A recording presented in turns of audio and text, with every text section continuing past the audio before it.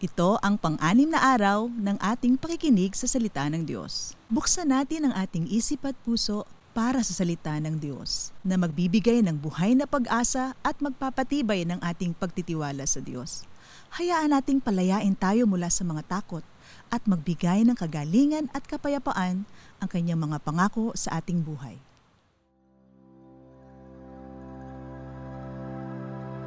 Babasahin ko mula sa Ebanghelyo ni Mateo chapter 8 verses 1 to 4. Pagbaba ni Jesus mula sa bundok, sinundan siya ng napakaraming tao. Lumapit sa kanya ang isang may ketong, lumuhod sa harapan niya at sinabi, "Panginoon, kung nais po ninyo, ako'y inyong mapapagaling at magagawang malinis." Hinawakan siya ni Jesus at sinabi, "Oo, nais ko. Maging malinis ka." Gumaling at luminis nga agad ang ketongin. Pagkatapos sinabi sa kanya ni Jesus, "Huwag mong sasabihin ito kanino man. Sa halip, pumunta ka at magpasuri sa pari. Pagkatapos mag-alay ka ng handog na iniuutos ni Moises bilang patunay sa mga tao na ikaw nga'y magaling na at malinis na." Ang ating binasa ngayon ay tutugon sa isang mahalagang katanungan. Nais ba ng Diyos na pagalingin ako? O sa ibang salita, kalooban ba ng Diyos na ako ay gumaling? Maraming beses na maraming tao ang walang duda sa kakayanan ng Diyos na magpagaling ng lahat ng uri ng sakit at karamdaman.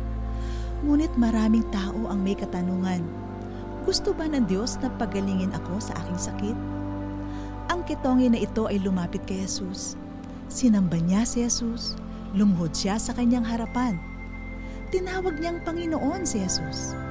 May pananampalataya ang ketongin na ito na kaya ni Jesus na pagalingin siya. Pero gusto niyang marinig mismo kay Jesus kung nais ba ni Jesus na pagalingin siya. Sinagot siya ni Jesus na may mapagmahal na tugon. Kinahabagan siya ni Jesus.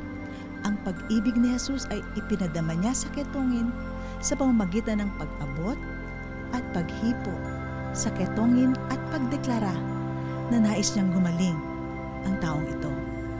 Sinabi ni Jesus na kalooban niya na gumaling ang ketongin.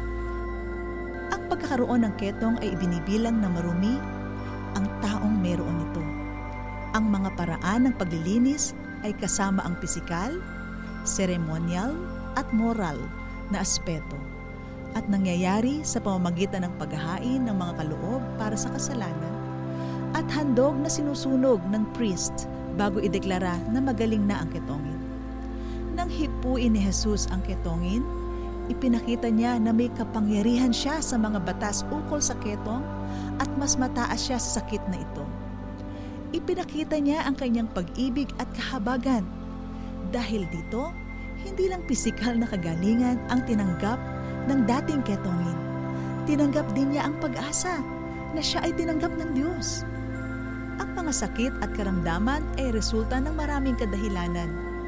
Sukdulan dito ang pagkahulog ng buong sangkatauhan sa kasalanan.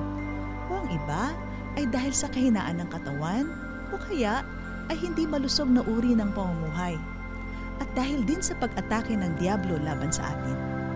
Kung ano man ang dahilan ng iyong pagkakasakit, huwag mong hayaan na mahadlangan ka sa iyong paglapit at pagpapakumbaba kay Jesus upang sambahin siya.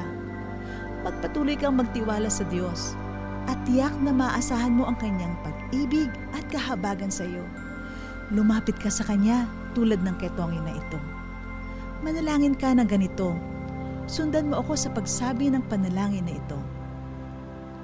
Panginoong Jesus, maraming salamat na kaya mo at gusto mo na gumaling ako. Lubusang lumakas at mabuhay na malusog. Sa pangalan mo, Jesus, inuutusan ko ang aking buong katawan na sumunod sa salita at kapangyarihan ng Diyos, na ako ay gumaling na. Pinupuri kita at sinasamba ko ang iyong pangalan. Maraming salamat sa iyong pag-ibig at kahabagan sa akin. Sa iyo ang luwalhati. Amen.